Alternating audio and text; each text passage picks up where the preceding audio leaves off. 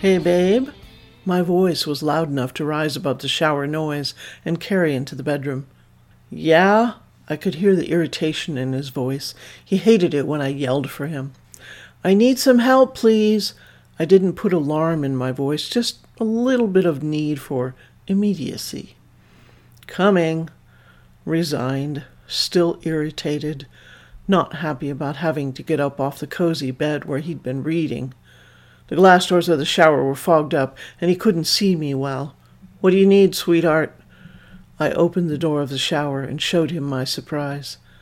Your ass.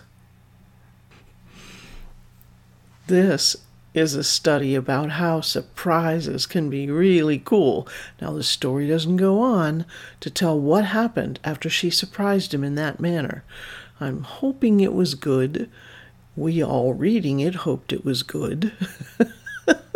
But you never really know when you surprise someone how it's going to turn out, especially with pegging, because sometimes pegging is something that needs to be not just prepared in terms of cleaned out, because we talked about that before, but prepared just in terms of knowing that you're going to get penetrated, you're going to be vulnerable, that it's going to be a level of intensity that you have to be willing to jump into and allow.